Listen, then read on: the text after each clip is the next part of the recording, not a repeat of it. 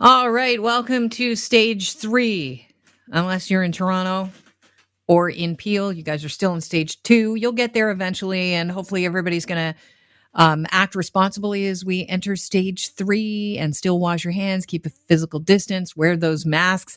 By the way, Air Transat resumed commercial flights yesterday. Did you hear about this? They launched a small schedule after a 4-month suspension due to the pandemic. They began flying 3 domestic and 3 transatlantic routes yesterday, with another 18 set to start in August. Air Transat's first international routes: Montreal to Toulouse, Montreal to Paris, and Toronto to London. The 3 domestic flights: Montreal, Toronto, Toronto, Montreal, Toronto, Vancouver. France and the United Kingdom recently began allowing people to enter from a list of countries, including our very own. And the UK is requiring Canadians to self-isolate for 14 days upon arrival. But France has no restrictions on Canadians. I was reading a headline that said a total of 30 flights have landed in Canada in the last 2 weeks, with at least one confirmed case of COVID-19 on board. But passengers on those planes may not have been directly informed of their exposure risk. Here to talk about it, Professor Colin Furness, the infectious control epidemiologist at University of Toronto. Welcome to the show. Good to have you on. Good morning. Okay, so passengers are apparently not notified directly by the federal public health authorities to get tested if they're on one of these flights. How do we find out if our flight has been exposed to somebody who has COVID-19? It seems to be a pretty confusing situation that has fallen into a blind spot because contact tracing is done provincially. It's done by provincial health authorities, but airlines are accountable and regulated by the federal authorities. So I'm hoping that if a case shows up in Ontario, for example, and they report during contact tracing that they were on a particular flight, that the province is able to, or the provincial public health unit is able to get information from the airlines and then do the contact tracing. That puts a huge onus on public health authorities because a lot of people sit in an airplane. So to have to individually call a couple hundred people, that is a lot of work. It's something the airlines could help with, but my understanding is that airlines are just not doing it. So Why? Well, I mean, I think airlines have a lot invested in convincing people that there's no danger in flying. And, of course, that's exactly the opposite. Flying is something that nobody should do right now unless they absolutely have to. And even then, they should be extremely concerned. So, but if presumably the airline wants to sell more and more seats, they're trying to sell middle seats. They want to fill their aircraft. I think that's their primary duty seems to be to their shareholders rather than public health, and that's disappointing to me. Dr. Furness, what you said about flying being risky, that goes contrary to what a professor at Harvard University wrote in a piece that was published in the Washington Post in May. He said that the ventilation systems in airplanes meet the standards for isolation rooms that treat COVID-19 patients, and they're recommended by the U.S. Centers for Disease Control and Prevention, and that the planes are not really vectors of disease, because if they were, with all the people that travel by plane every year, we would have so many documented disease outbreaks, and we're just not seeing that. What do you say to that? I think that is an assumption rather than a conclusion, and I think it's an irresponsible statement to make. We know now that small droplets are a cause for concern with COVID. This was this big furor with the WHO a few weeks ago, where 139 scientists wrote in to say, look at the converging evidence. We still don't know, but if the small droplets matter, then whatever ventilation system an airplane has no longer really matters. So that's something to consider. The other thing to consider is if it's really hard to do contact tracing on airplanes because of what we just talked about, it's pretty hard to find. In other words, an absence of evidence, not actually finding a smoking gun on an airplane, does not make airplanes safe. And we also have to consider that it's not just sitting in the airplane next to people who have COVID. It's sitting next to them in the airport lounge. It's sitting next to them or standing next to them in lineups. Air travel is about being in a crowd. It's always about being in a crowd. And we know that being in a crowd indoors for extended periods of time is a huge risk factor for COVID. So we may not have the clearly documented chain of transmission involving airplanes, but honestly, it's hard to imagine that airplanes are safe. It's just there's nothing I can say that makes me think they're safe. Well, we talked about the fact that airlines might not want to let people know that they could have been in contact with somebody who has tested positive for COVID. But WestJet keeps a running tally of COVID-19 impacted flights on its blog. And I think that's incredibly responsible of them. They say we're doing this to inform the public at large and to aid the media in assisting public health officials in disseminating this information as quickly and as broadly as possible. Good for them. But you say that Transport Canada could have a role in this. What is that? Well, I think so. WestJet is not—they're not obstructing. I guess Air Canada feels like it's being a little bit more passive, but there's a big difference between posting a flight number on a website somewhere and actually helping out by notifying people.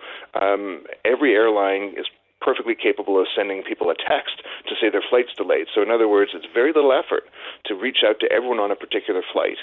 Airline can do that with a few keystrokes, whereas public health would take a very long time. So I think there's a heck of a lot more that they could do. And if airlines aren't interested in doing that, it would be my wish that Transport Canada would compel them to do that. It would be simply to pass a regulation to say, if you're notified that there's a COVID case on a particular flight, send a text.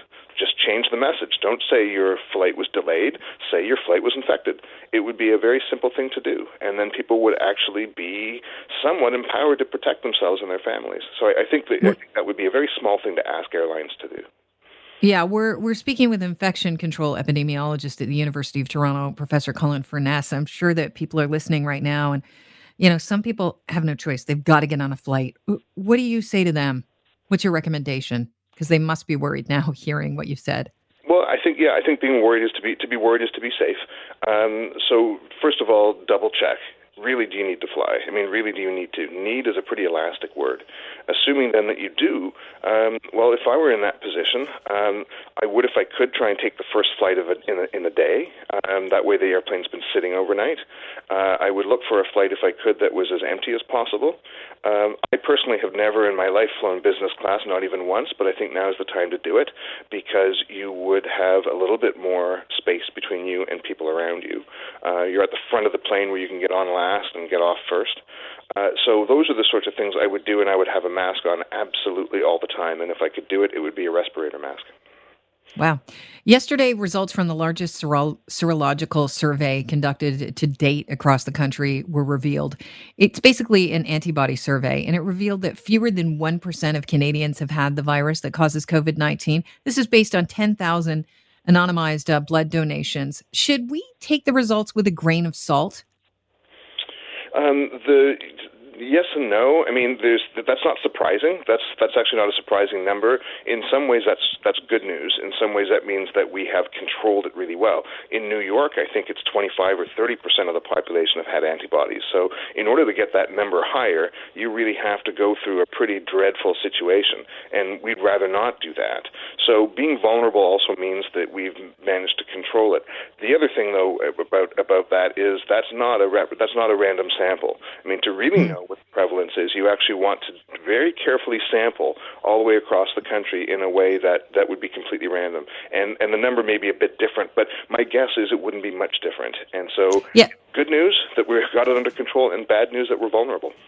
I think it's interesting that you also hit on what I was thinking. It really doesn't represent Canadians at large because we're talking about people that give blood.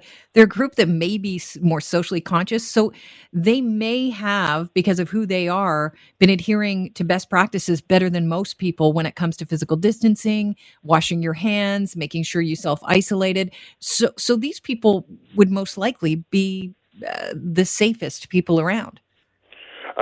Yes, and they would also be, I'm not even sure about their habits, but demographically they're probably the healthiest. There's a lot of conditions and things that would make you not able or not want to give blood. So you're choosing certainly a very healthy section of the population, and actually whether they're more likely to be carrying antibodies and have had COVID and not know it, or less likely, it's hard to know. But one way or the other, even if we're off by 100%, then it's only about 2% of Canadians. That doesn't actually change the reality. We're vulnerable. something like 98, 99% of us don't have those antibodies. It's good news that we haven't gone through dreadful outbreaks to raise that number. We need a vaccine. That's really what we need. The concept of herd immunity or enough people being immune, what it takes to get there, well, that's what we're watching in the United States. Now, they're only at about 20% now, I think, I think 15-20% across the country.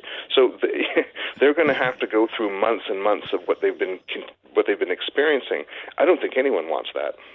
But what does it say about the fact that antibodies might not last as long as we think as well? I mean, more than 1% could have been exposed, but the antibodies just aren't remaining in their systems. Yeah, that's a good point, and that's not quite knowable yet. There is a study recently that showed, and it was pretty compelling, that suggests that people who've had very mild COVID, asymptomatic COVID, or only a very mild situation, never actually produce that many antibodies, and they go right back down to baseline within about a month. So going back to that sample, where only 1% had antibodies, what that's really saying is we think 1% had significant COVID. There could have been dozens more who had it, but it was a fleeting encounter, much like we get with the common cold variants of coronavirus. And yes, not a lot of persistence in antibodies. But our immune system's complicated. There's T cells as well. It's not just an antibody response, and we haven't been testing for those. So our understanding is still somewhat sketchy. And the other thing, of course, there's 5 different kinds of antibodies. We only really understand 3 of them. And they're really? They're not always behaving the way we expect them to. And when we're looking at vaccine news and the vaccine announcement says we've provoked antibody responses, that's fantastic news, but it doesn't let us conclude that confers immunity. So there's still a gap in our understanding between antibodies that we generate and our ability to ward off the disease. Oh, wait a minute. You've just opened up a can of worms. I was going to let you go, but now that I have you started on these 5 different types of antibodies, I mean, are there some that are stronger than others, or what differentiates the antibodies? We're getting outside my area of expertise because I'm not an immunologist, but my sketchy understanding is that there's probably an evolutionary rule that antibodies are evolved in different ways according to different kinds of diseases or different kinds of assaults on our body that our immune system can cope with. And one is around allergies. One is a big question mark. We just don't know. There's one that shows up mostly in our blood. One that shows up mostly in our lymph nodes. So these antibodies have a role. They're different. They're complementary. And again, with a novel disease, it's not immediately clear what is the optimal cocktail of antibodies to confer immunity. Toronto and Peel are the only regions not entering stage 3 today. As I get set to let you go and start your weekend or whatever you have to do with your day, what are you advising people keep in mind as we enter stage 3? Are you at all nervous or concerned?